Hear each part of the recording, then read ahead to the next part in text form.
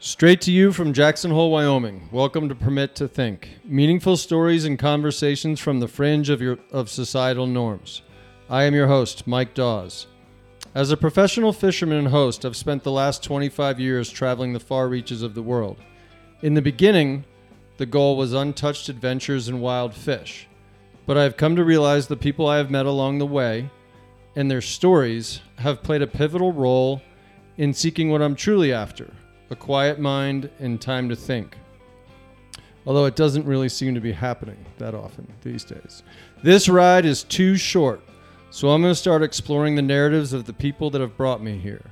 I have been told that audio has no rules, so it seems like a good platform for someone who grew up breaking them all. So let's go.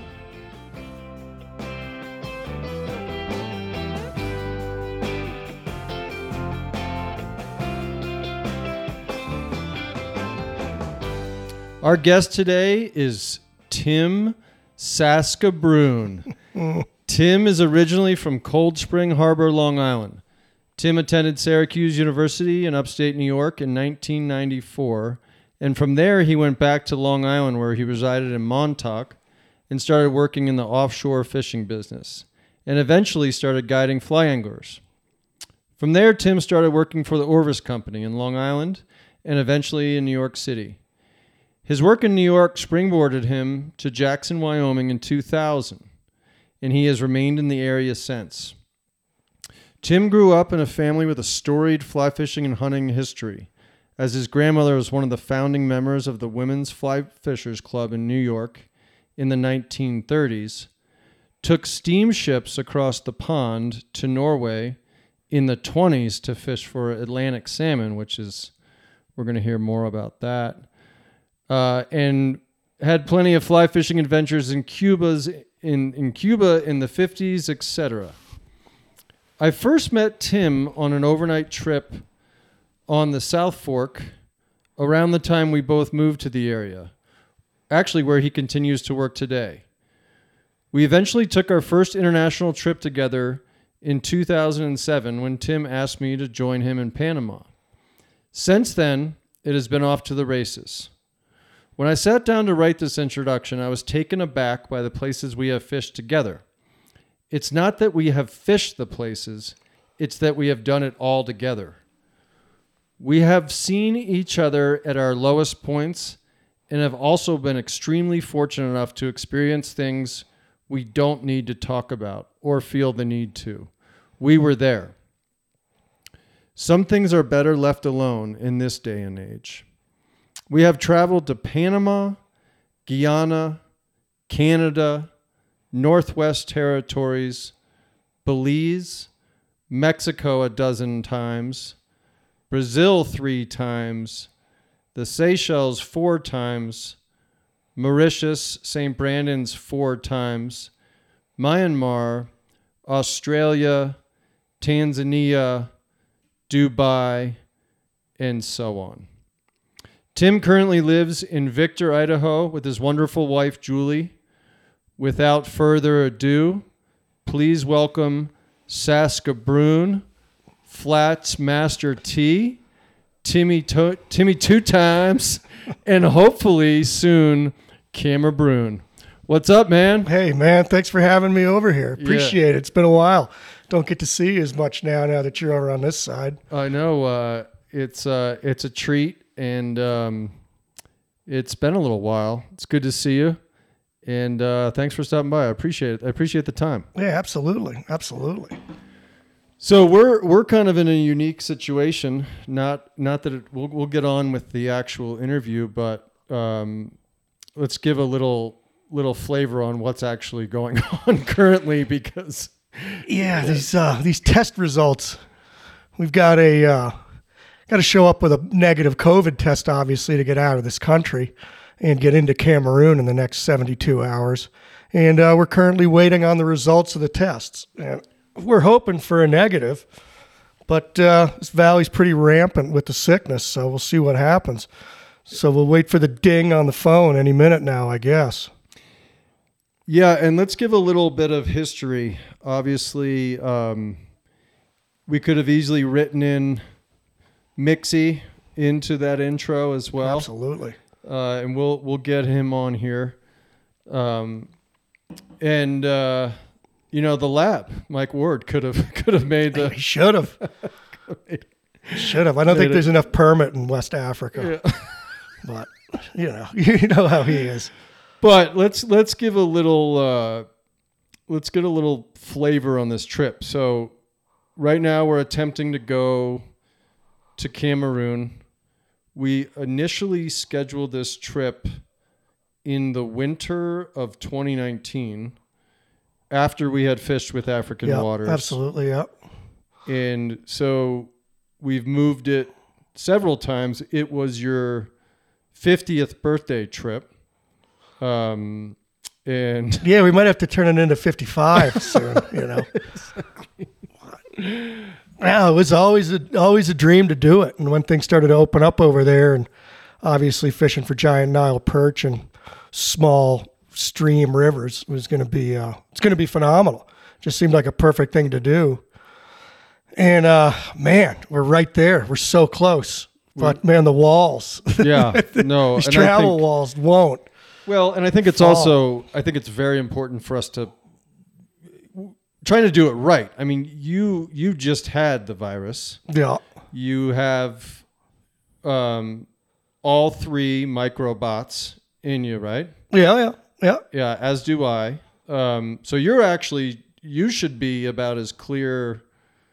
I mean, you can't get any safer than that, right? No, I've done everything we're supposed to do, to beat this thing. And got the booster 3 weeks ago and got sick 2 weeks ago. Yeah. So, and to be able to travel, right? I've got the clearance to travel because of the quarantine and the negative results now, but you got to keep testing, and you can certainly test positive, I guess, up to a month. But, that's what's going to be a little bit of a challenge if we got to land in Cameroon and take a test. I've got to sort of show them a whole bunch of papers that show that I might test positive, and I'm sure that's going to be extremely easy to convey in French to the Cameroonian customs officials. So, it's just another one of these wonderful episodes. Well, I think that's why we're definitely not going to release this until we get back, because I think we're going to grab a couple of sound bites on the road. And probably incorporate some of those into the show. But again, good. Hopefully that'll be me speaking French in the Cameroon airport, waving my papers around saying I'm exempt from testing. Well, So you've got all 3 shots, and then you just recovered 2 weeks ago from the virus. So you're bulletproof. I hope so, yeah. So then we switch over to what's going on in my household. My kids have been out of school because even if what they had was just a cold, they would have been turned around anyway. Mm-hmm. So they were held out of school. So they were out 5 days, including the weekend. And then I tested the entire family throughout the 5 days, actually used up all of our at-home testing kits, and those have remained negative. So hopefully I'm in the clear, and when we do get the ding on the phone, we are good to go. Yeah, that's the way it's looking. But like you and I talked about this morning, what we're also waiting on is confirmation that if you get to Africa, if you get to Cameroon, and then you have to fill out the medical form, which most countries have, minus Mexico, right? They do ask you, have you been exposed or have you had COVID? Right. In which case, then... in that case... honesty might not necessarily be the best policy, but I think we're going to stick with telling them everything that they need to know as truthful as possible. Yeah, and if that explodes, then I'm going to backtrack and start figuring out a better way to get there. Well, but also, right? I think it's good for people to hear that these are the steps you need to go through in this day and age. Yeah. So you also got a negative PCR test yesterday, correct? Yeah. And then you also have a doctor's note. Yeah, which, I don't know how far that's going to take it, but it's there. I mean, it's first world problems in a third world country. Yeah, we are, all of our travel has been wildly fortunate. Right? Yeah, I mean, we're extremely grateful for. I mean, of all the things, the places we've traveled in the past, there's so much red tape to get through. That, with the visas and the whole 9 yards, and do you get it there? Do you get it ahead of time? And then to throw, everything we've had to do for Cameroon and then have to throw these multiple tests in is just, it's exhausting. It'll be exhausting to get through it, but hey, there's light at the end of the tunnel, big time, especially for this trip. So, well, and I think it's also a testament to, traveling. If you want to travel now, you need to go an extra, to an extra length to ethically travel, to, make sure you're good with it, make sure you've done everything in your power to get it done. You might not agree with it, but it doesn't matter, right? I mean, it's either that or getting stuck somewhere that you'd rather not be stuck. Yeah, and being in the bush in Cameroon, the least of our problems is COVID. I mean, there's about 17 other things that can take you out immediately. Well, it's interesting you say that, because I had a really interesting question from Fagan the other day, and he was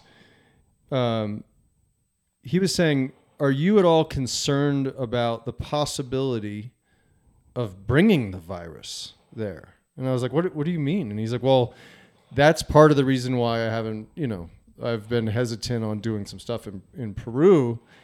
And then you weigh that against people having no job or not. Right. I mean, right? I mean, the people we're going to see solely rely, on people coming there to fish. Yeah. Well, there's that. Then the African World Cup finals are being held in Cameroon the same week that we're going to be there. So hopefully we'll just blend in. Yeah. No, we don't. Obviously, you want a clean bill of health to go. And yeah, certainly you don't want to bring anything bad there. So that's why I think we have to go through all this testing, and I think we get tested when we land on the ground there too.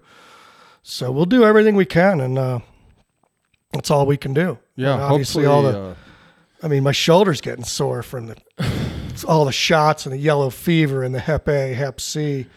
I mean, you name it. Did you have to do tetanus too? And yeah, they're all on the shot card. And I think some of those are 5 or 10 year shots anyway. So we've done them in the past for Brazil and Burma and all these other places. Do you have more than yellow fever on your shot card? Yeah. That's all I have. Oh yeah, it's like a rap sheet. Yeah, it unfolds. It's like an accordion. Well, I have one right there, but all I have is yellow fever. Yeah, well, you got to get the doc to pencil it on there. Well, I guess what you got to do. I mean, it probably shows commitment, and then also it's probably the fact that we work in the industry and that you still have to be supportive. I mean, it's a struggle for destination travel right now, and it's a hassle to do the right thing, but you don't have any other option. Absolutely, and that's fine. And if you are sick, you probably shouldn't go. Yeah. And I know that if I was sick and I was trying to get away with getting over there just to go fishing and I got stuck there, I don't think if I knocked on the door of the embassy, they'd be all that impressed with my story. So I think you'd be stuck over there until you started testing negative. So, well, you got bounced out of the testing center pretty quick, but you were telling me that someone walked in before you. Yeah. I was saying I need to get a test right now because I got to travel in 24 hours. And I'll probably test positive, but I need to keep taking these tests to test negative so I can travel. And she kind of just pointed at the door and said, out of here. We're not here to see how many times we can test you until you get a negative so that you can fly. But did you think that he was in a position where he had recovered and was just trying to show? Yeah, I think so. And Gotcha. I think that so he wasn't walking in there sick saying like, I don't care about, I'm traveling sick. I think it was a little bit of both. I think he kind of was like, look, I'm positive, but I need to get a negative test. So I need to keep testing until it comes up negative. And I don't think they were having any of it, but I was thinking about that a week ago as well. How do I, I've got to make sure I can get positive, but if I don't feel well, I can't go, if I still got symptoms, it's no good. Well, and we still don't know. So it's, well, I got this ding coming in on my phone. Should we check and see what the verdict is? Let me see what I got here. Oh boy. That's quick. The test was at 1:30. Yeah, I got to punch in some. It's 2:36. I'm going to punch in some info here. Negative. Whoa! In green. Hold on. 03. Good. That's one more hurdle. Negative. A double negative. Beautiful. Wow, that is. Well, that gets us to the Cameroon airport. Doesn't get us out of it though. Yeah.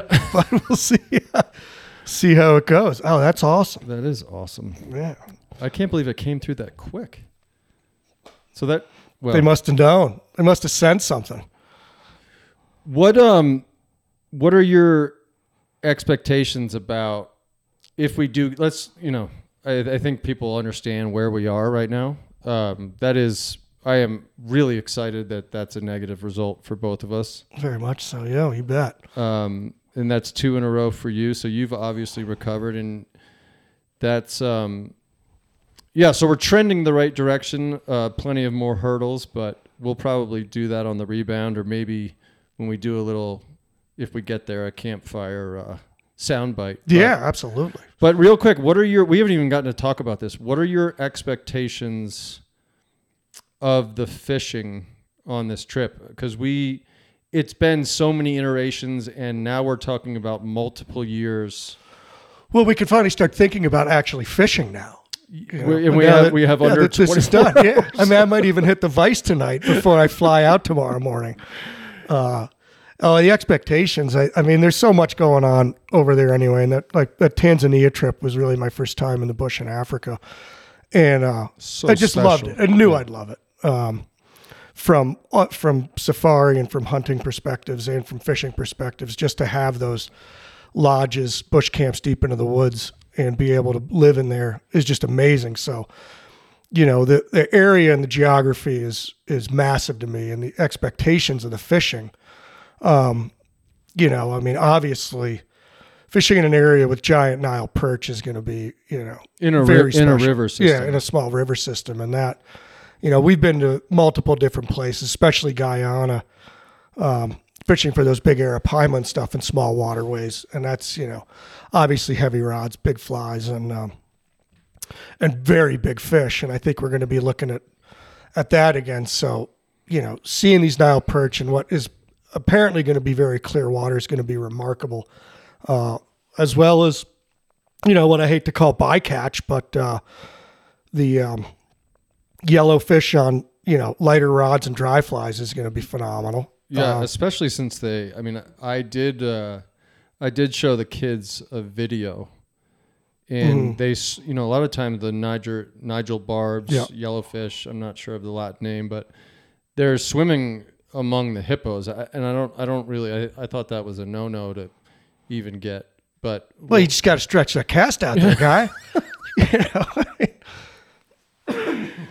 Yeah, just got to throw it a little farther. I don't really want to. I think it's colder there now. It will be. Yeah, January and February is the colder months there, which I don't think leads. Yeah, so it's only going to be like 105. Yeah, so it should be fine.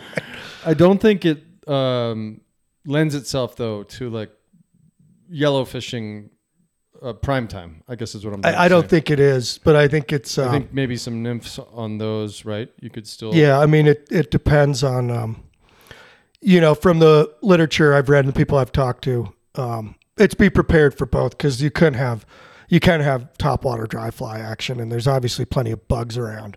So we'll try it. We'll try it both on those fish, no doubt. And then the tiger fish are always fun too. Is it this? I don't even. Again, right? We finally are trending the right way on this trip. But is that the same species that? No, it's not the Goliath. The Goliath we fished for in Tans. Okay. And those are those I think are the ones that excess 20 pounds and stuff. And I think we'll be more happy to get them. 5. Yeah, 5 to 10 pounds. Gotcha. Which will still be a blast, and plus fishing clear water. I mean, that's the game always. I mean, I hate fishing dark, cloudy, blind casting water. Yeah, I'll do it, yeah, but to be able to target, it's a bonus. Hunt, yeah. Be able to target, but you're missing the nighttime aspect. Yeah, the night bite's going to be tough for the visual, and also do not turn your flashlight on ever. So at some point we're going to have to do a reality check on why we're standing on the shore of a river loaded with crocs and hippos in the dark with no flashlight, casting. Yeah. So maybe I shouldn't be looking as forward to this as I am. Well, I do think from what I have read, right? You do kind of go over your beat in light so that you're familiar with the terrain enough. Right, you study. Yeah, they're not going to march us through the woods in the dark and be like, okay, stop here and fish. Yeah, we're going to be mapping that out way ahead of time. Yeah, it's going to be frightening. It will be. I think anyone who says differently, then so be it. But compared to what was described about Gabon, and doing that program with the getting out in the ocean with the saltwater crocs and the light sticks attached to a light stick belt. But we will, that was one of the iterations of this trip, is we were actually gonna do both. And then we were very quickly told, don't try to mix in other countries at this point. Yeah. I think the travel within Africa is it's tough enough, and it's really tough when you've got to deal with, once again, COVID stuff and crossing borders and linking up with people on the other side and figuring all that out. And obviously flights get canceled for absolutely no reason. Yeah. And then you're stuck flights have changed twice this week. Yeah. Now we're going, anyhow. That's, again, very, hopefully we see some friendly faces and get to some port, right? This is the beginning, so we'll be the first people in there. Until all the soccer hooligans show up. Yeah. Yeah. Or football hooligans. That should be good. Hopefully it'll be smooth, and can't wait to get there. I'm looking forward to that moment when the plane takes off from the runway back in the bush, and we're jumping in the car and heading to the camp. Well, that's going to be going to be the prize. It'll be 3 days, but boy, after waiting for a couple of years, it could be. Well, just thinking about it, it's special already. And, we've been waiting 3.5 years. Yeah. So 3 days is just what's 3 days? It's easy. Well, that's good news. Yeah.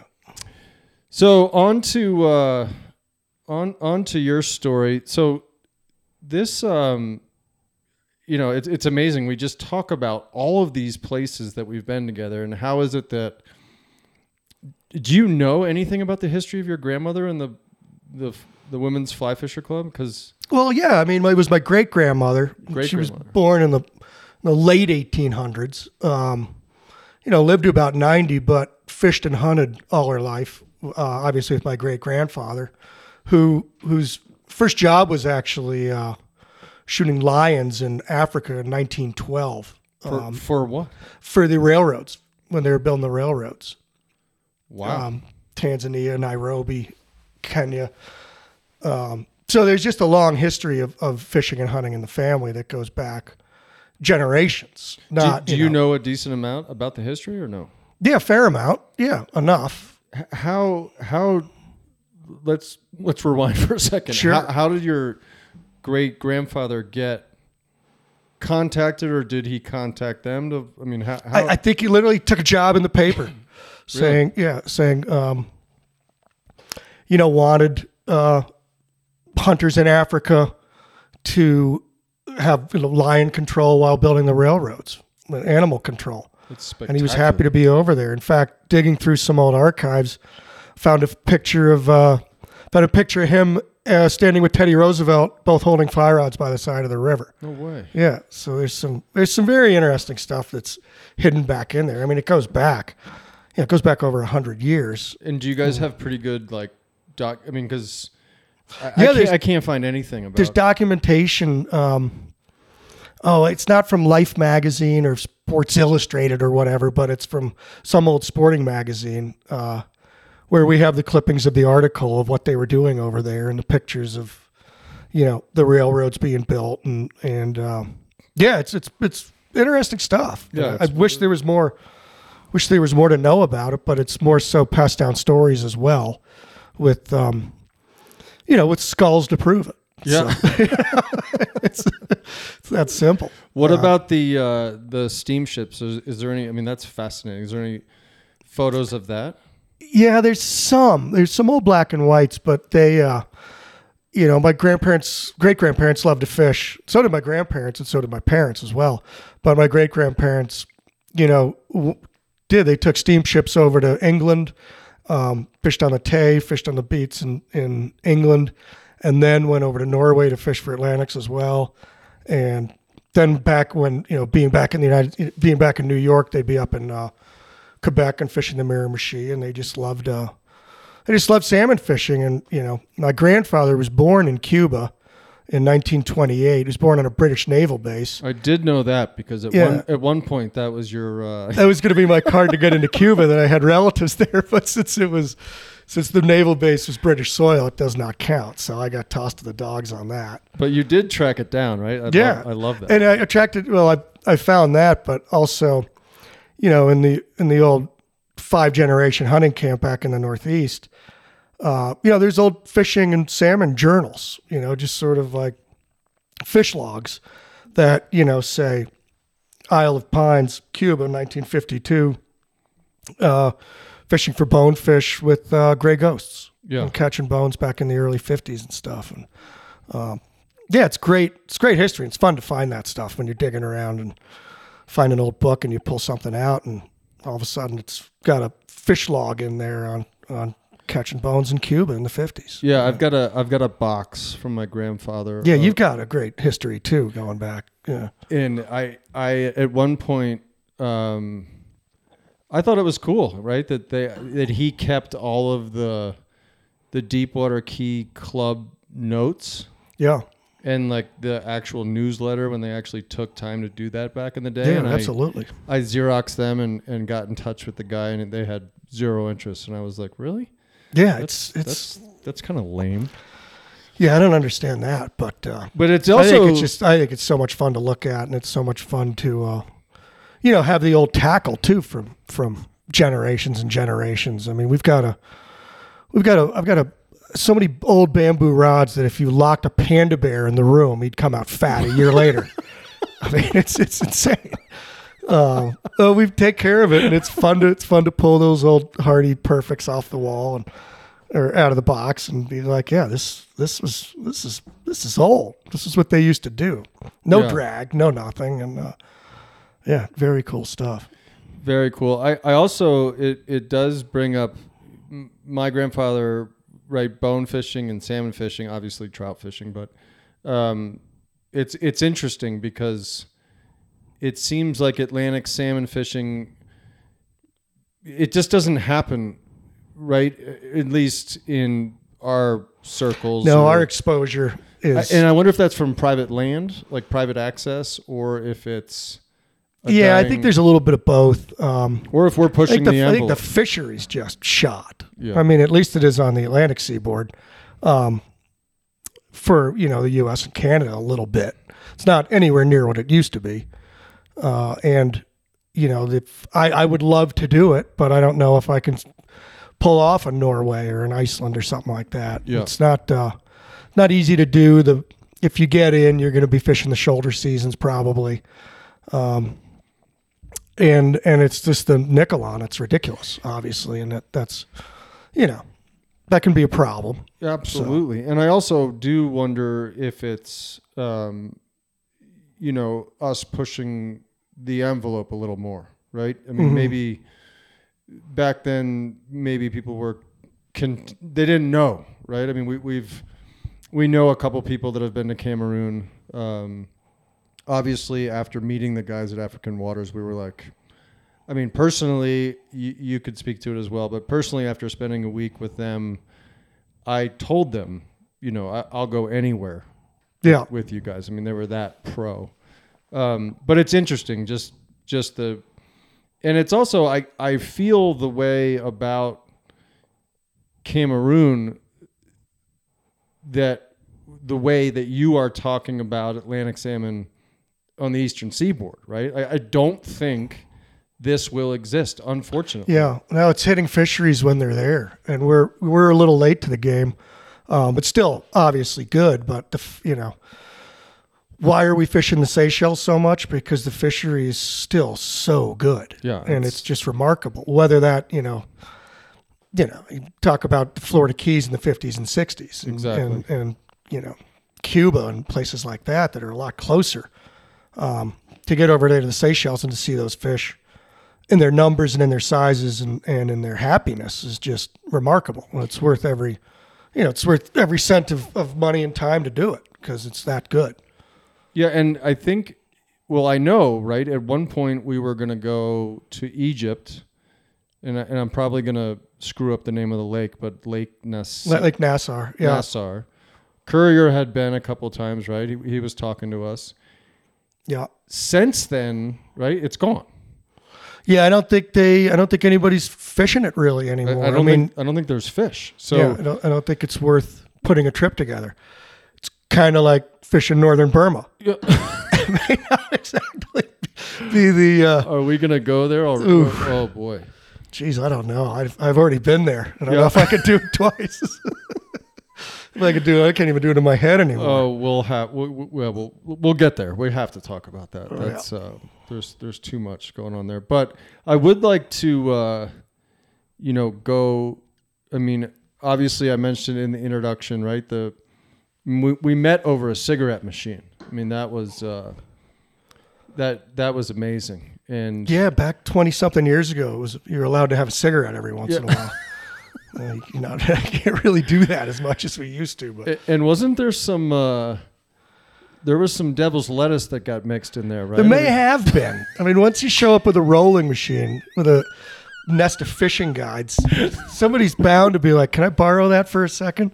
and then not wash it when they're done. Well, I thought there was a moment the next morning where you thought you were going to have a nice tobacco. I think so, and I think I think that was also one of those mornings where a Budweiser sounded like a pretty good idea to start the day off too, and then a cigarette, and couldn't really taste that well. And next thing you know, you're looking at me going, "You're going to really smoke that whole thing by yourself without handing it to me?" And I'm like, well, "You want one? Roll one."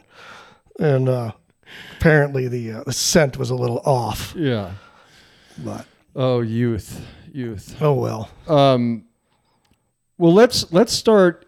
The Panama trip, and you brought it to my attention that a tarpon fishing trip might have happened before that. We'll get to the bottom of that actually, but irregardless, it's interesting because I didn't do a lot of spin fishing growing up. I didn't.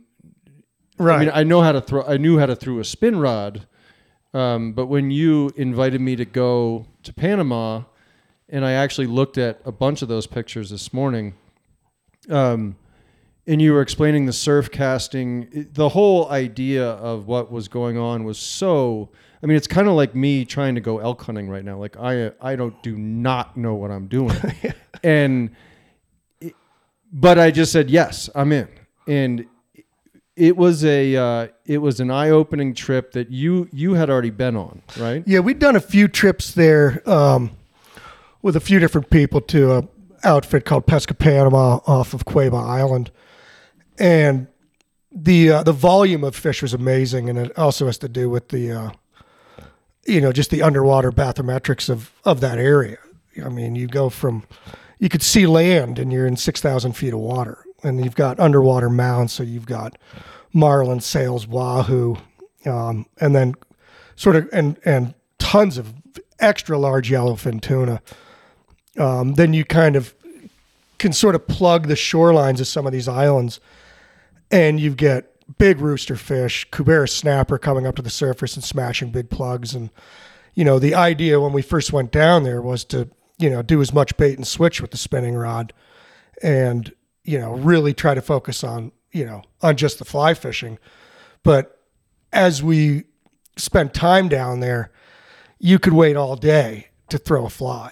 Whereas you just started throwing big bull GT Yozuri poppers and catching fish on spinning rods. And then when the wind would lay down or you'd have the opportunities, you start playing the bait and switch and really trying for a Cubera or something like that, which never happened because you just couldn't move the fly fast enough. They'd just run up on it and eyeball it. And not to mention, I mean, some of those fish on fly rods, I mean, you can do it, but it wasn't a one-man show. No, and you're hooked up on we had 14 and 15 weights. I don't know, just shorter sticks for fighting in deeper water.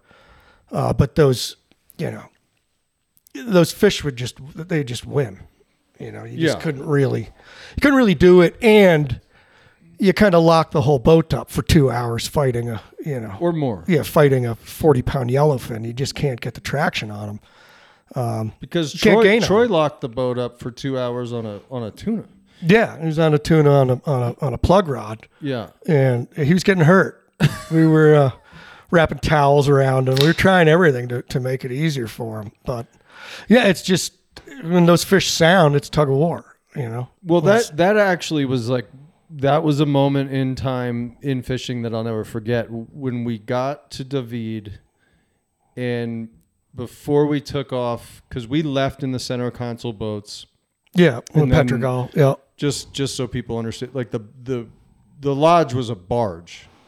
And so the lodge, we left and then the barge followed us. But before we even left to go fishing, you sat down with the guides and switched out all of the O-rings. And I was sitting there like, oh, wow. You did change out the hooks and the O-rings on a lot of the plugs just because, what the factory builds them, they're just not strong enough for 250-pound yellowfin. The gear's just going to disintegrate. It's just going to straighten. So, we had to change everything around and make it bomb-proof and, double check knots and make sure, you're fishing good. 65-pound Spectra or 80-pound Spectra. And it's a whole lesson in conventional tackle, which I have no interest in. Yeah. But, I had to get the basics down quick. Well, or, you're just going to go out there with, with your grandfather's striped bass reel, and that thing's just going to melt. Yeah. So. And did they suggest that to you the first time you went down there, or is that something you brought? Yeah, one of the guys down there thought it. Yeah, definitely suggested that. Gotcha. Said change these out, and just buy the higher end 200-pound, O-rings and spend the money on the bigger hooks. Yeah, and for people listening, so these are 12-inch long topwater lures. Yeah. And the O-ring is connected, circular piece that is then connected to the treble hook. And so those were straightening, therefore you were reinforcing them. Yeah, and the hooks would bust too basically on the factory hooks off of a lot of these plugs. So you just had to change them. You had to change them out to much beefier, heavier gang hooks and then get rid of that belly hook and go with a single hook. Even though a lot of the fishing, a lot of it was topwater tuna, and a lot of those fish, did come aboard. So they kind of liked feeding us as well. So there wasn't a lot of, I mean, I hate treble hooks. Yeah. So having to use them, just tear fish's faces up. But a lot of the yellowfin that we were catching, we were the smaller ones, we were easy to release.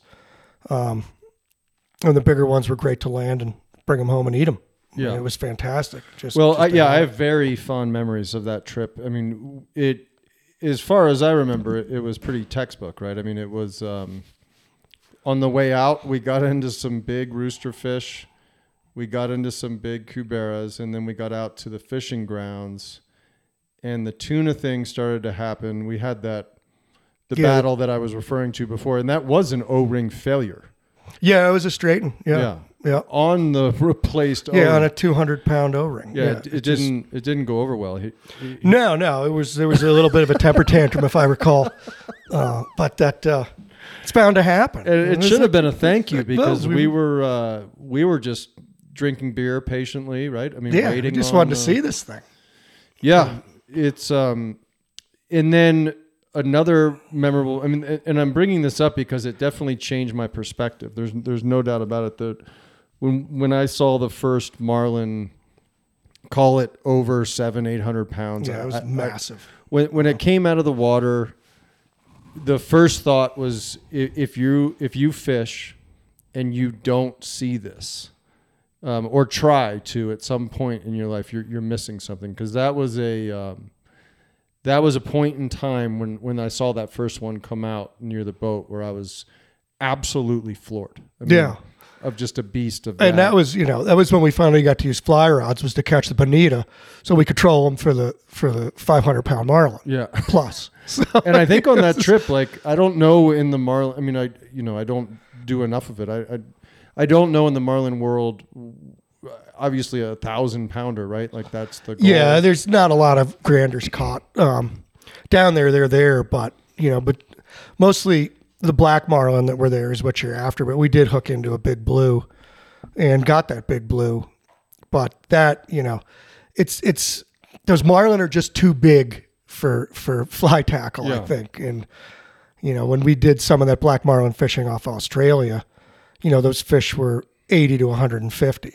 And those were perfect size for fly routing, but it's so difficult to raise them and tease them and then be like, no, that one's too big. And you've got other people on the boat that want to hook the thing. Yeah. So you're like, well, throw that bait in the water and throw that live bonita in and swim him, and he'll smash it. So yeah, it's just fun to. You guys caught one on the fly in Australia when we were there, right?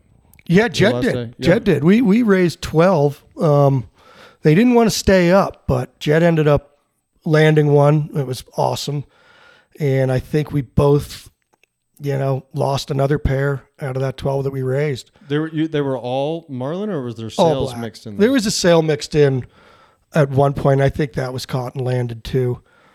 But the focus was the black marlin. I mean, sail fishing, you can sail fish in a lot of places in the world on fly. And I don't think it's, I don't think it's the most incredibly challenging thing in fly fishing is sail fishing. I mean, you're spoiled. Oh, absolutely, yeah. I mean. And I'm sure that professional sail fishermen are going to scream at me for that, but it's still a great time and it's great. But to be all the way in Western Australia and have these shot at these black marlin, while looking at land. Yeah, of course. Yeah. I mean, that's like exactly. Yeah, that is the other. Having just been there, I don't know, but the drop at Crooked. That's something we'll chatter when we get stuck. In the tongue of the ocean and all that stuff in the Bahamas.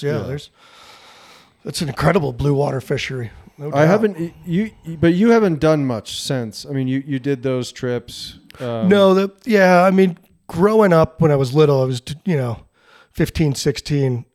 Doing everything on the dock to help wash people's boats or whatever in order to try to get offshore in the Northeast for bluefin, maybe overnighting, trying to get a sword, catching some yellowfin and some longfin tuna.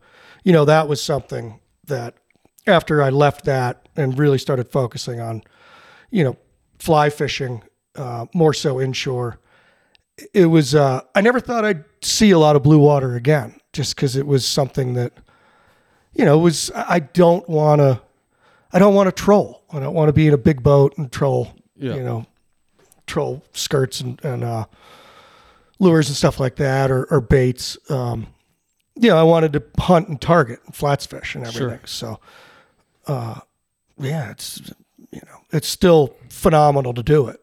But that growing up doing that was something I never thought I'd do much more of. But Panama came around and I just couldn't say no. So it was great fun to, still to even plug for big tuna as opposed to trolling. I mean, you're throwing into these blitzes and it's just they're skying out of the water at 100, 200 pounds, and it's just phenomenal to see. Yeah, and then you're hooking them up. So it was remarkable, and the whole surf casting rod was an absolute masterstroke. Yeah, and the way that you would run to the front, launch, step to the side. I mean, the whole thing was it's a conveyor belt. Yeah, yeah. It's like we did the same thing we were doing in Dubai for the queenfish. Yeah, where exactly that was the four of us are on the boat, and a guide says, hey, all right, somebody get on the bow and get ready to cast. And all four of us stand up and start casting. And he ducks for cover and is like, well, one at a time. And we're like, no, we got this. We can do four people. And so, because we're watching each other's cast, and this guy's down and he tips down in the water.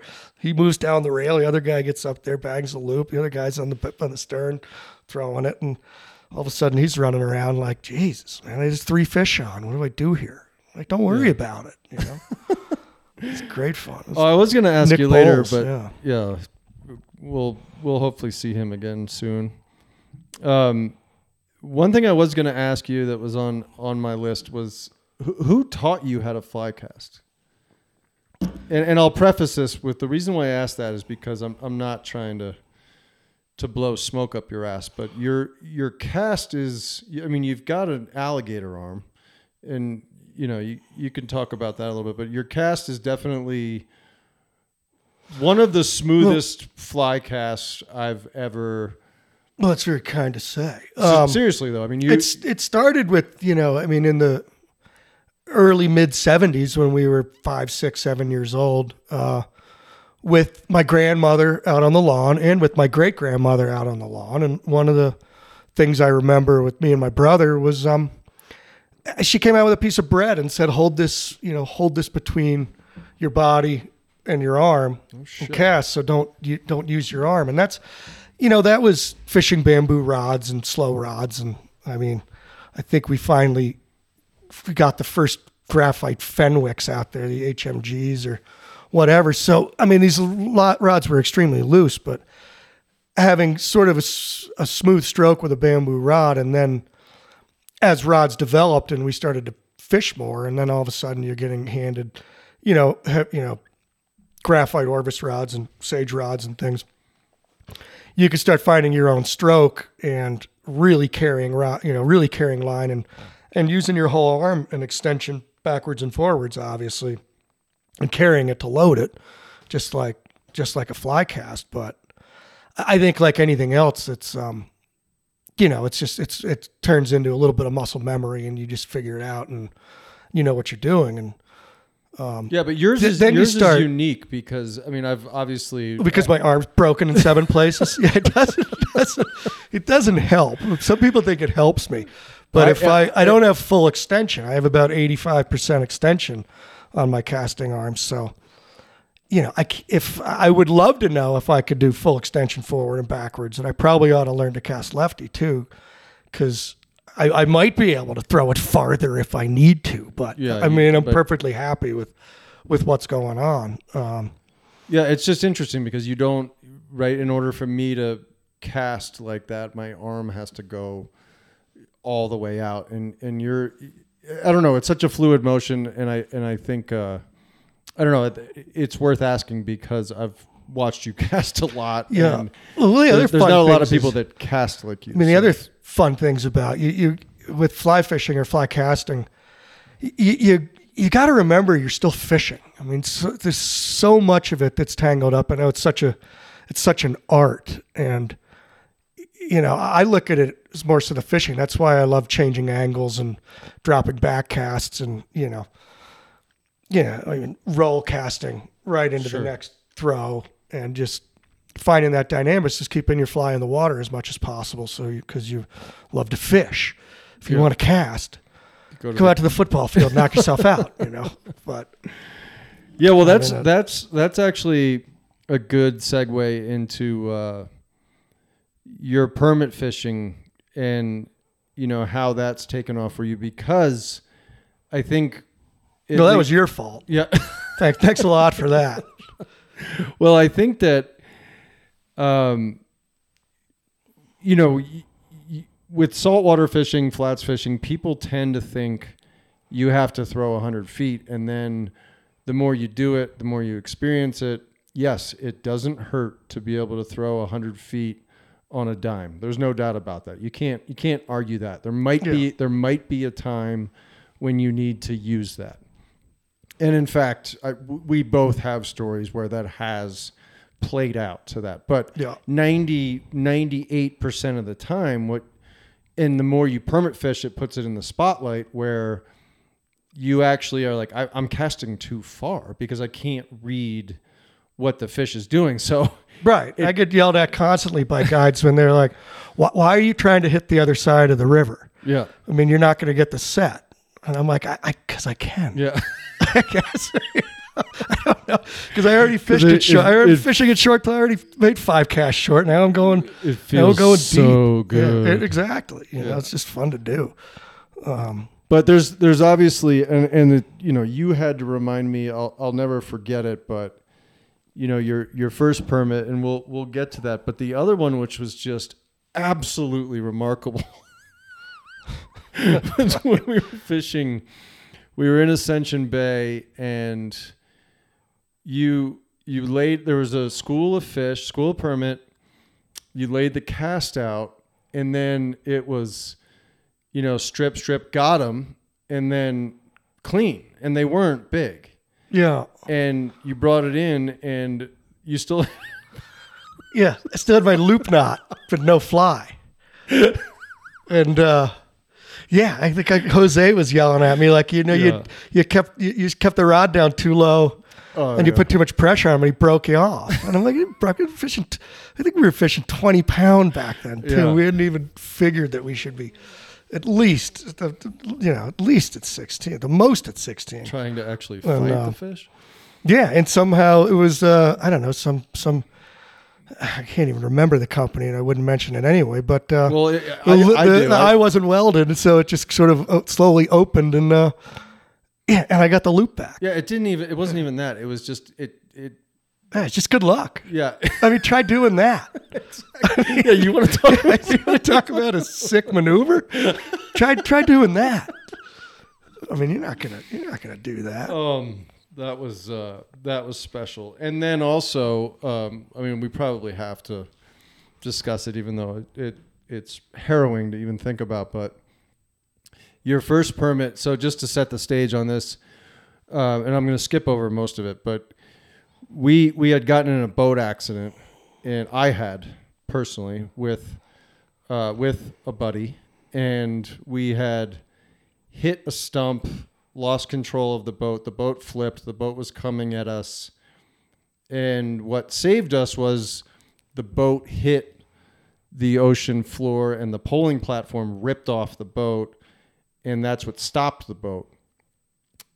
Subsequently, after that, when we realized that we were alive, had our limbs, we were able to get the boat right-sided, but then it filled up with water, and it sunk, and so we were gathering all of everything we could to get it back in the boat.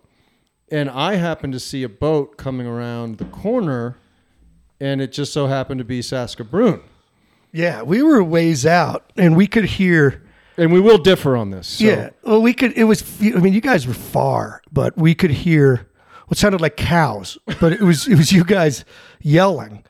And so I asked the guide, I'm like, "What's going on over there?" And he's like, I don't know. I mean, this is Mexico.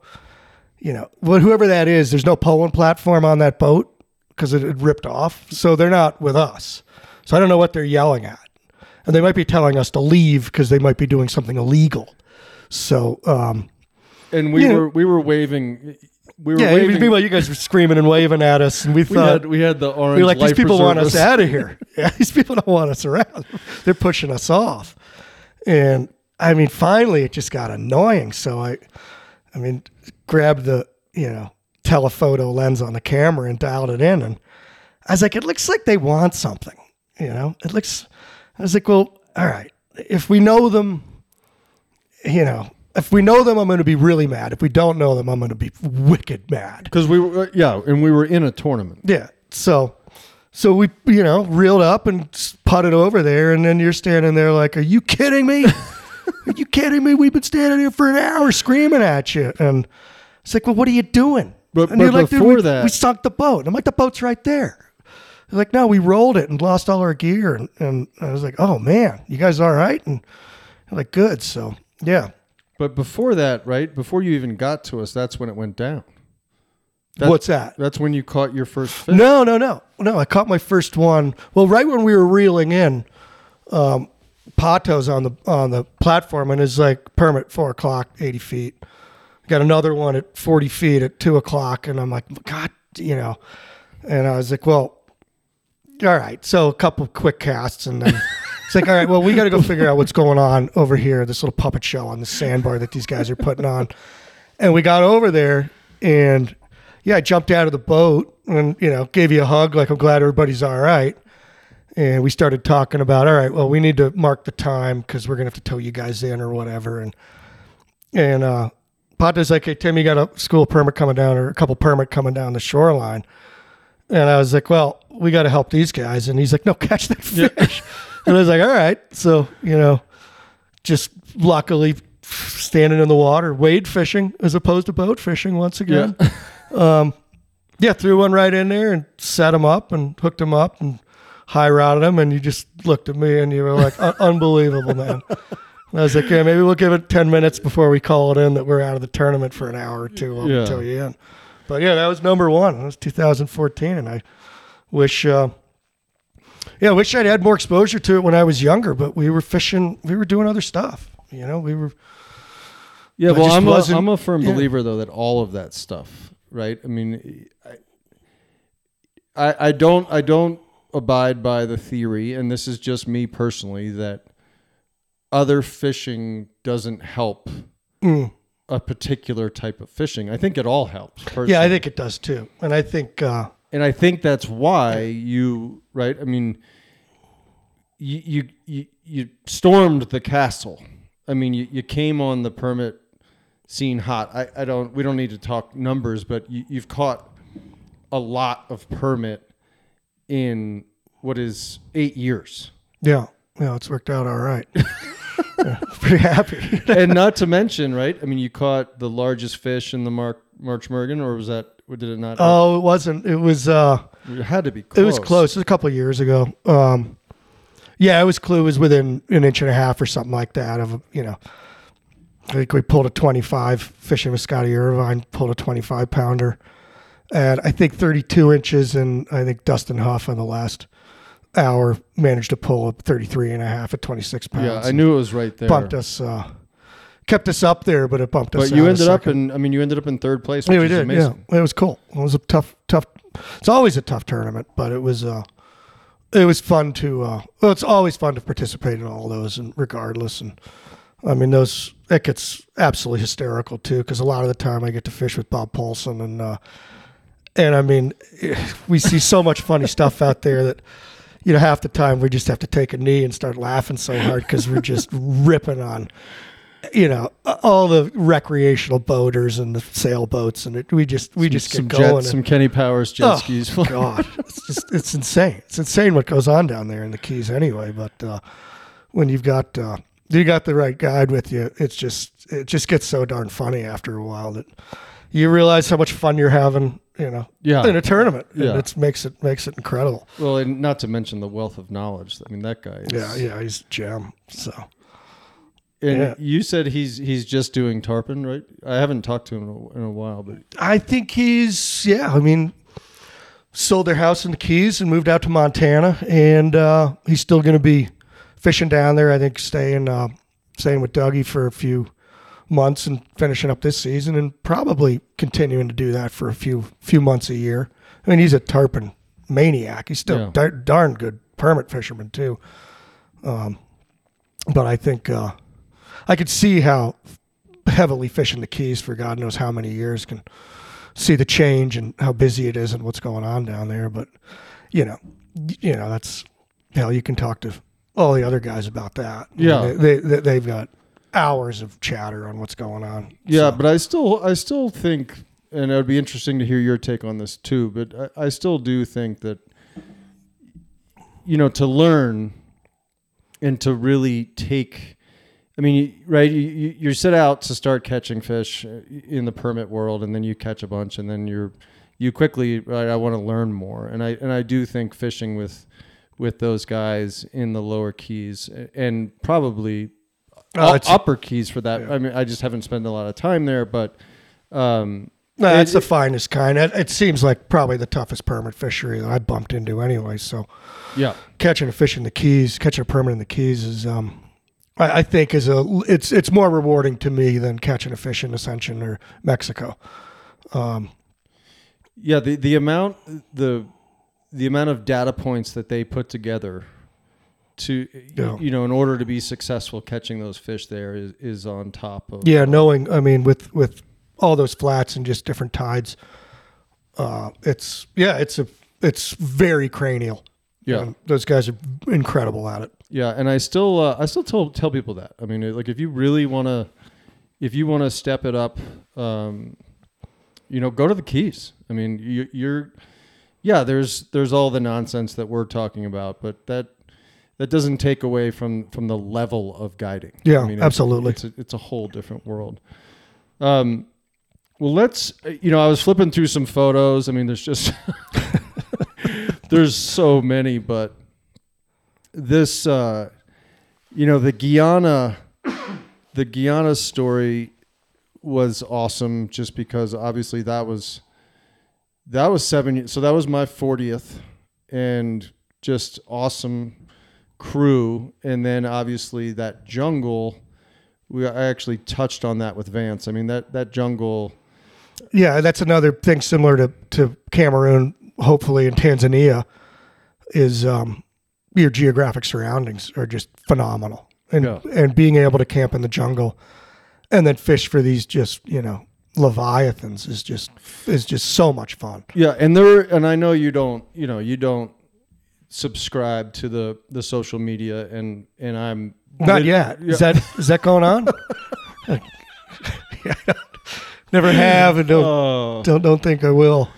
Yeah, you're lucky. But I will be posted. So I was flipping through, the photos, like I was saying, and that I don't think I wasn't there for this fish, but you sent it to me, and I don't even know if you can get close to how big it was, but eyesight, right, has to be all of 350. It's tough to say. I mean, we did. I think I did 6 or 7 trips down to Guyana, which is amazing. Just because I sort of fell in love with that area, the people, and that fish, and also having Matt Brewer boots on the ground down there was just phenomenal, because he's just an incredibly hysterical individual and knows his stuff and everything. So we just had so much fun on top of everything else as usual. But yeah, we did get some big ones. But I remember in a specific pond fishing in November. What pond was it? Do you remember? Yeah, it was a Cayman pond. Okay. And we had a big one. We had a big one hooked up, and we were trying to land it sort of on the shoreline. And we had it. And we had it 3 different times, and we were trying to get a tape on it. And it was just too big. It was just too big to hang on to. And, it was lip hooked right up top. And finally, it just got away from us. So we never got a tape on it. But from the ones that we had actually weighed and measured and worked with the scientists on it, we put that fish over 250. The one that I'm talking about. Yeah. And then I went back in March, and we're in the same pond, and this beast rolls. And the guide was like, that's the one. That's the one that you lost 3 months ago. So I was like, all right. So we stayed in that area and just started to bomb it with casts, and I went tight, and and it rolled, and I was like, well, I got him, I got the beast again. And then after he rolled, his tail came up, and there's my fly sticking out of his tail. Oh, really? So I was like, we got to cut it. I'm not towing this fish backwards. I don't want to hurt this thing. But, I just pointed the rod and started reeling a little bit, and we pushed the boat over there, and the fish was sort of docile. And one of the Amerindians dove overboard, went underwater, and then came up 30 seconds later with this belly hug this thing like a crocodile. And, so we jumped in and dragged him back to shore and got a tape on him at 88.5 with like a 44-inch girth, and did the calculations and came out to about 275, 280. And that was maybe I was a little heavy-handed. But it's the only fish that's taken me 4 months to land. Yeah, that's all. Do you think that the hook slipped on that, or do you think... I have no idea. I mean, with those fish and the visibility in the water of 3 inches, it was just, it was an accidental snag, unfortunately. Yeah. But, and, it was just... then when we landed the fish, we saw this upper lip scar. And I was like, there it is. That's exactly where the hook was. And That's so amazing. these guys confirmed it too. And no big deal. It doesn't matter. It's just a funny story more than anything else. But all those fish look enormous when they're out there. Yeah, but that one in particular, I mean, that was I don't know the last time you've seen that photo, but I saw it this morning. I mean, that thing... That was a big one. That is a real big one. One thing I didn't ask you, because I only went there once. So it took us most of the trip to start tracking. So, for those unfamiliar with Arapaima, it's a dinosaur. And, I mean, we could go into that, but they do have an air bladder, and they do breathe air in a similar capacity to tarpon. But one thing they do is they leave a bubble trail, right? So they come up, they roll, they breathe air, they go back down, and then they leave a bubble trail. And then it seemed to me that once we actually got through the language barrier and put that together, our success rate started to skyrocket. Did you continue like on the future trips, or did that really not? No, the learning curve is right up there with a lot of people's first dozen tarpon, where, you've got to keep the rod down. You've got to set. You've got to be, you've got to be careful. You can't strike. You can't do anything like that. So, I think I went 12 misses on the first trip. Yeah, I mean, finally, on like the 11th hour, I finally landed one because I was going home with nothing on that first trip. Well, I think a bunch of us were, yeah. Right? So actually, I wasn't. But. After then going back a few times to get retribution, you really paid attention to what you remembered, and you could start seeing them, seeing how they swam, understanding your depths, leading them, and trying to get the fly right in front of their face where they had to have it. Yeah, I guess that's what I'm asking. So, the bubble trail, and then because the water's tannic, dirty, right? I mean 3 inches of viz. You can't, you can't see anything. I guess what I'm saying is, did you see the hookup ratio start to increase significantly once you were? I mean, because you can kind of track that, right? I mean, it's a little bit of almost. Yeah, it's the just interception. Yeah. You see the roll. They roll like tarpon. You see the roll and you lead them. Call it. 10 feet long, 10 feet in front. Lay that fly out there, strip it 3 times, and then just start walking it. Yeah. And that's usually when you get the pull. And when they eat, they suck that fly in, and they pull you. So that's when you've pretty much gotten an eat, and you're not hooked on the bottom or on some stick or snagged or something. Because you're not stripping it very fast. So all of a sudden you're stripping it, and all of a sudden at the end of your strip, your stripping hand gets pulled right back up to the reel, and and you're like, that's an eat. And then you sock them, I don't know, 15 times to try to get the fly, because they'll pull the fly into their mouth and then they're just clamped down on the leader. So you're trying to floss them a little bit and try to hope that hook finds some purchase. Would you agree that their mouths are harder than tarpon? I mean, Yeah, I would say so. yeah, it has to be. I would say so. But they're both just as crafty as when they get in the air of spitting a hook like a tarpon or a snook, Yeah, So. it's well, it's pretty cool to hear though, because I didn't. You and I never really got to talk about that. That the learning curve. I mean, after you had been down there a bunch, right? Like it started to go up. Yeah, I mean, it took a long time to get it right. Yeah, I mean, it really did. And even when those guys first went down there and started doing it, I mean, they busted just about everything trying to figure out how to do it. Yeah. And finally, it was like point at it and just start socking it, and hopefully you'll get purchase. Yeah, and is Indie Fly still involved in that? I believe so. Yeah. I know that Matt's out of it, but I think they're still in full operation, Rewa Village, and doing it. Yeah, and I'm sure there's somebody down there running it. And it's it's a short season. I think they fish it 4 weeks in November and 4 weeks in March, and that's it. Yeah. So it's a limited 32 rods a year, or something like that. Yeah, it's a special place. Yeah, it really is. Well, to transition on to another point in time, because I mentioned in our introduction that we've definitely seen each other. I mean, fly fishing, destination fly fishing, permit fishing, whatever you want to, categorize that is to me, it's a very good glimpse at life in fast forward, and you get to learn a lot about people and how they handle situations. And you and I have basically seen it all together. Mm-hmm. I do think, however, I think we got a plane crash in there somewhere too. In Brazil. Yeah. Oh yeah. Yeah. Well, we weren't. Yeah. Luckily, It was mild. Yeah. Yeah. It was JV. Thank God. Are we talking about the same one? And when the plane was too heavy to take off, Oh yeah. you guys just stuck it in the bushes Yeah. instead. Yeah. And you told him not to go in your cabin. Yeah, probably something like that. No, but there's one in particular that is just lies above and beyond it all into the depths of obviously what I could handle, because you saw me break, and it was scary, and that was in Myanmar. And Northern, yeah. no, this was in the southern part, but let's Oh yeah, well of course. Yeah. The northern part was the Golden Triangle. Probably shouldn't have been in there fishing. The catching, right? Yeah.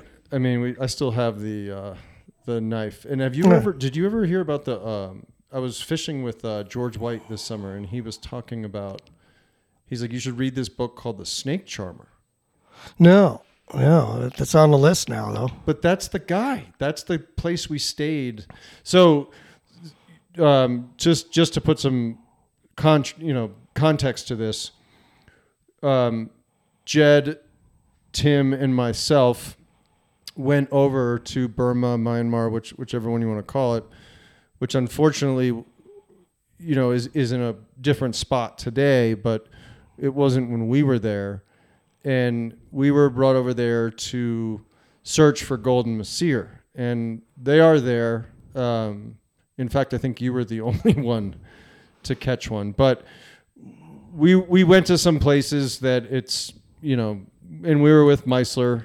The World Wildlife Fund was sort of putting that together on behalf of the Burmese government to look at the possibilities of the sport fishing in the northern areas.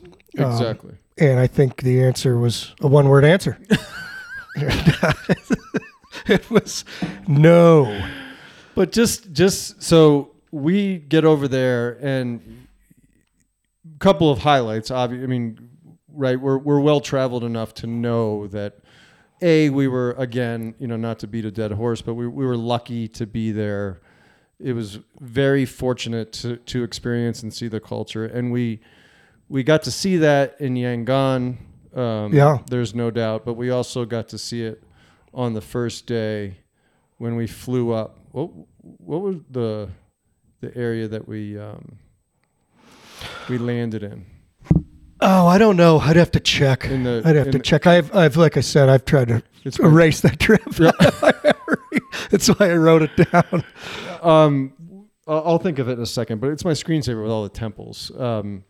That was Right. absolutely magical. I will. I will. It's get an incredible back there. country. Yeah, Absolutely incredible. I mean, it's Nepal, Bhutan, and northern Burma, or just Burma for that matter, or Myanmar, are just incredible countries. Yeah. And there's always, Bhutan's probably the most mellow, but there's just conflict. There's constantly conflict going on there, and we probably shouldn't have been in there, but it's all right. Well, yeah, and it wasn't my first trip with Meisler, and nor first brush with some, probably a level of danger that I'm not comfortable with. But, the northern part, the first place we stayed in, and to further the context, right? We were riding on the back of mopeds, Doubled up. and we weren't driving. Yeah, on like the worst logging road you could possibly imagine. Yeah, I mean, I've got pictures of us in 4 to 5 feet of mud. It's horrible. But and that was that moped ride to the first stop, was a good. It was all of 10, 12 hours on the back of the moped. But that first place we stopped, that was where the guy grabbed the bag that he mistook for the crate. Remember he was the biologist.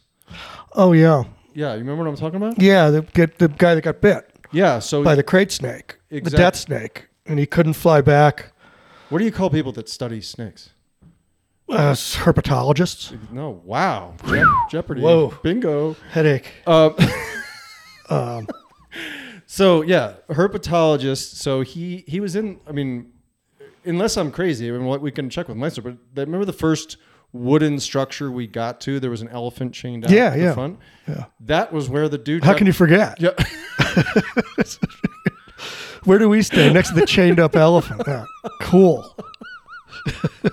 Where's the door? Behind the elephant. Okay. Well, I'm forgetting. I should probably look it up. But the guy's name. Anyway, that's what the book's about.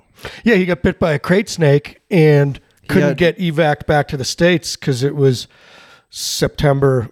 No, it was 9/11. It was exactly. Yeah. So he couldn't get medical attention. He couldn't fly anywhere. But he also explained to them exactly what was going to happen to him and how to like prolong his life. Yeah, he did a 3-day, biography on his death. Yeah. Yeah. It was, so that's the book, The Snake Charmer. Yeah, I'll have to check it out. Another feel-good move. Another feel-good book of the week. God, I got to go to Africa now? Jesus. And then, and yeah, I mean, that was very tough fishing. I feel like you would need months to scratch that one out. And Bhutan was extremely difficult, but nowhere near what we were facing there. Yeah, Himalayan runoff. Yeah. I mean, what? Yeah. we asked if people if the rivers were high or low, and they were like, well, they're always high. Yeah. And then we got there, and it was raging death water. Yeah. So we were standing on rocks trying to throw a cast in here and there, and by the time the fly landed, it was all the way down. Was that a golden that you caught? It was chocolate. Chocolate. Yeah. At least you caught something. Yeah. Well, when I was in a good spot, right? We figured, oh well, let's fish here, and that was one and done. And so, and the Quechan were notorious. I mean, they were lethal fighters. Yeah, they fight.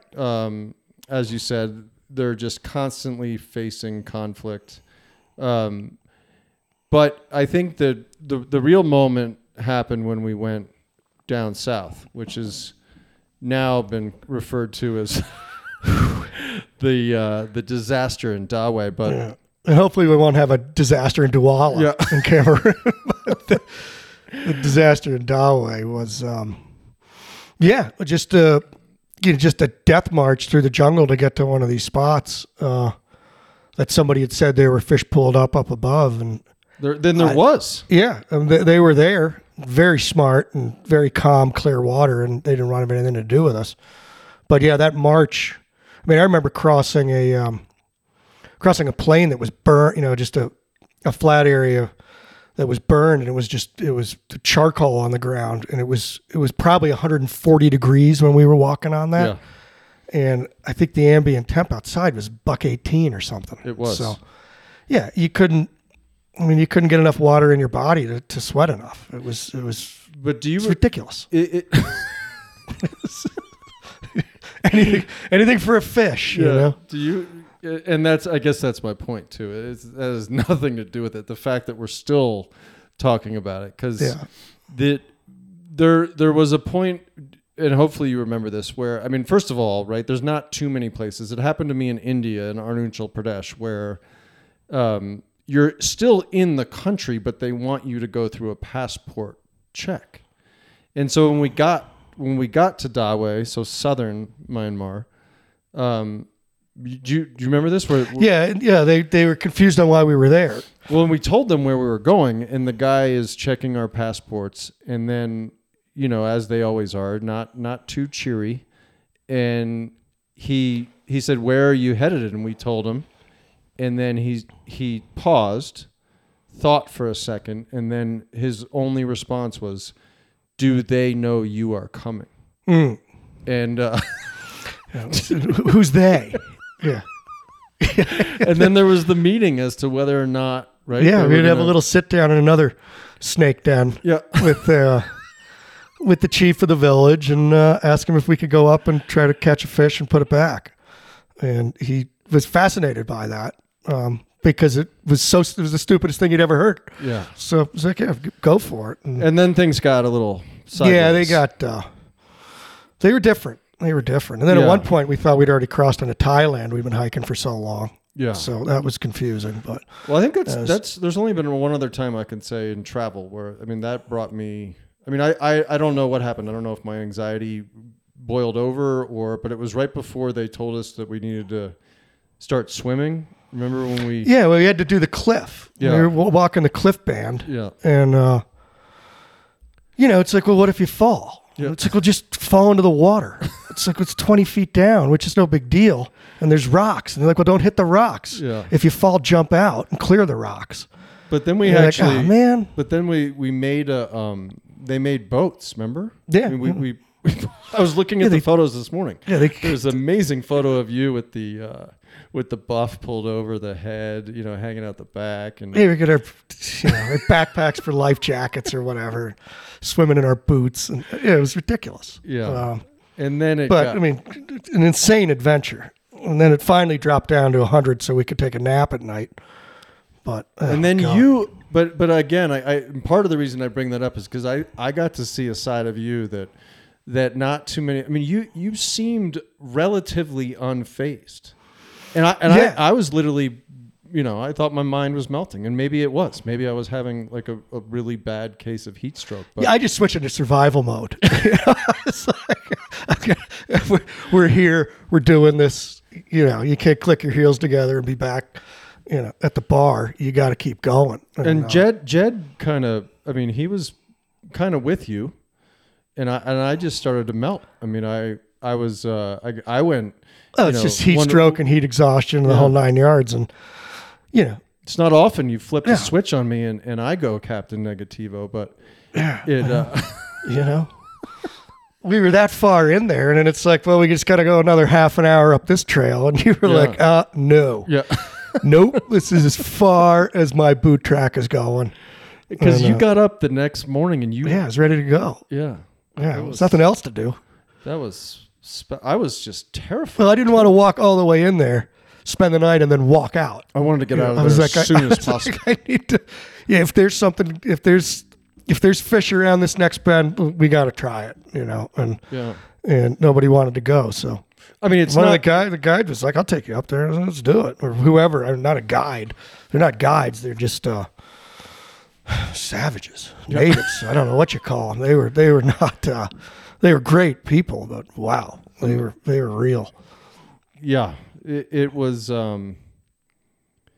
it was something. Yeah. There's no doubt about that. I mean, it was a disaster. Yeah. That's what it was. That's why it's, you can, no matter where you go in the world now, too. I mean, you could be out, even in Ascension Bay or something like that on a hot August day, and there's not a breath of wind, and you're like, man, this is unbearably hot, and you're like, it ain't no way, dude. This is nothing. Yeah, I mean, it puts things in perspective. That's for sure. And I do actually. I mean, I do look back on that trip very fondly. Absolutely. And all, besides having a little bit of a meltdown on that at that moment. I mean, it was special, especially when you look at what's happening there today. So again, another example of getting to see something that who knows? I mean, we don't know. I know. Places like in the South Pacific that they opened up to fish for like a year, and now they closed them again. Don't know if we're ever going to see some of those spots just because we just can't go there. Yeah. And then I don't think anybody's jumping on board to head to Myanmar anytime soon to do anything over there. Yeah. It's not really too stable. Yeah, I think it's not half as stable as Cameroon. Yeah. So it's pretty well locked up. But those good trips. Yeah, I mean, we could go on. I mean, we could. It really is amazing, and thanks for being such an amazing fishing partner. Well, I'm glad I'm here because remember they almost didn't let me out of the country because they never stamped me on the way in. Remember that? That was in Thailand. Yeah, it was somewhere. That was in Thailand. Yeah, you disappeared. Yeah. Well, I walked through customs and I just walked through. Nobody ever asked me to show my passport, so I just walked over to baggage claim and walked outside, and I was like, that was cake. Yeah, and then the next morning. Next morning they're like, how did you get into this country? Yeah, Jet. Like I flew in on 384 last night Delta, and they're like, no, you didn't. And I'm like, here's my boarding pass. I saved my boarding pass from the day before. Well, smart. And they were like, wow, smart you did. Travel move. Yeah, very smart. Yeah. But they took you in the back, right? Oh yeah, they had some questions. Yeah, no big deal. But I mean, I had nothing to hide. Yeah. It's like, dude, I flew in last night. Look, here's the flight I came in on. Here's my bag of peanuts. I got everything for you. Well, you also got pulled in the back when we were heading up north, right? Like, I believe I did. Yeah, they didn't. That's some jaded history in my past from the late 80s of. I don't know. It's just a DUI or something like that from '89, and it came up on their screen. And they don't want you in Canada if you've ever had a drinking and driving infraction. Yeah, we were hanging around and wondering if they were going to turn Saskatoon around or not. Yeah, but that was a very well. Again, we could go on. Yeah, thanks for bringing that up. Yeah, just to, edit. Yeah. We have to cut that out. Yeah, or we just roll. Last thing I want is people to know that I had a couple beers back when I was 19 and got behind the wheel and got pulled over in my driveway. So. Well, I like to try to, and obviously I think we're going to try to get, if we do get there, we'll get some sound bites and we're gonna mix those into the show because that was some great news that we at least made one more step. In the right direction on this upcoming trip. Yeah, hopefully it won't just be a 28-hour plane ride there and back. It could be. Yeah, it could be. But download some good books. Yeah, exactly. The snake charmer. Some batteries. Get the snake charmer. I do like to end the shows with some random thought topics, and one of them is I would really like to hear your take on what has happened to customer service in general? Because as far as I can tell, it in a lot of areas, and there's a chance, obviously, now we could witness this tomorrow. It just doesn't seem to exist anymore. No, it doesn't seem to exist as much on the airlines. It doesn't seem to exist in a lot of places anywhere, and I don't know if it's just people not wanting to work and younger people having a little different mentality on what customer service kind of is, I guess. But, I mean, we've had problems just flying from here to Florida, on very simple stuff. And the answer's, you used to never get the word no. Now you get the word no 3 times a day, as opposed to, well, let's work on that. Or I don't think so. You just get a blatant no. Yeah, So, and it seems like it's a bummer. When you're paying for a service, i.e., you go to pay to rent a car or pay to a flight, Right. that there should be some. I don't know. You can't get a hold of any. I mean, I get part of it as obviously the time is, but it also seems maybe like everyone's just abandoning it. I'm not Yeah, sure. it's very different. It's very different than it used to be, and it doesn't seem to be heading in the right direction. Yeah, and hopefully it'll change and things will go back to, whatever the norm used to be, which was actually it's pretty fun. Yeah, and it's it's the least of my concerns. But I've been waiting on a camera part, and when I was looking through photos for this today, I remembered it, and then I remembered that I sent the part in over a month ago, Right? and it's the third time it's happened, and then I had to send an email saying, "What do you even have the part that I mean?" It's wild to me. I don't know. It's not for this conversation, but supply chain, all of it's just a nightmare nowadays for anything. I mean, yeah, and maybe it's all tied into one, and maybe it's just a byproduct of what's going on now. I hope not. No, right? I mean, I hope it is. I hope. Yeah, people need so much more when it comes to items and camera parts and things. Everybody needs so much more. So, I mean, there's just a lot of demand and there's not a lot of supply, it seems. But I dread the customer service. Thank God we live where we live because it's a little different here. But, flying back in and out of, Jackson Airport and stuff like that is just, when you land or you take off, you're just so glad that this is home. This is it. You're not amazing. Standing in line in JFK getting node. No, again, extremely fortunate. There's no doubt there.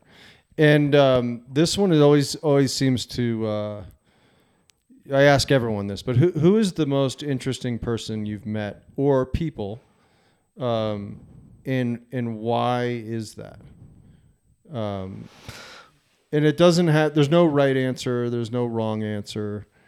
It's someone that made an impression on you for, Oh, I don't know. I mean, I could turn around and say you. We've done so much stupid stuff together in the last 20 years and fed off of each other that we've, had so much fun looking at maps, looking at tackle, looking at knots, looking at flies, things like that, that it's more of a team. And I don't find a lot of other people out there, that have the thirst of knowledge, and that want to expand constantly on what they're doing. So, I mean, there's so many different things. And there's another question, like, if there were 3 people in the world that you could have dinner with, who would it be? Yeah. And it would be my great-grandfather, my grandfather, and my father. Yeah. That. Well, that's exactly if I what couldn't I'm pick asking. that, it'd probably be, Teddy Roosevelt and, Yeah.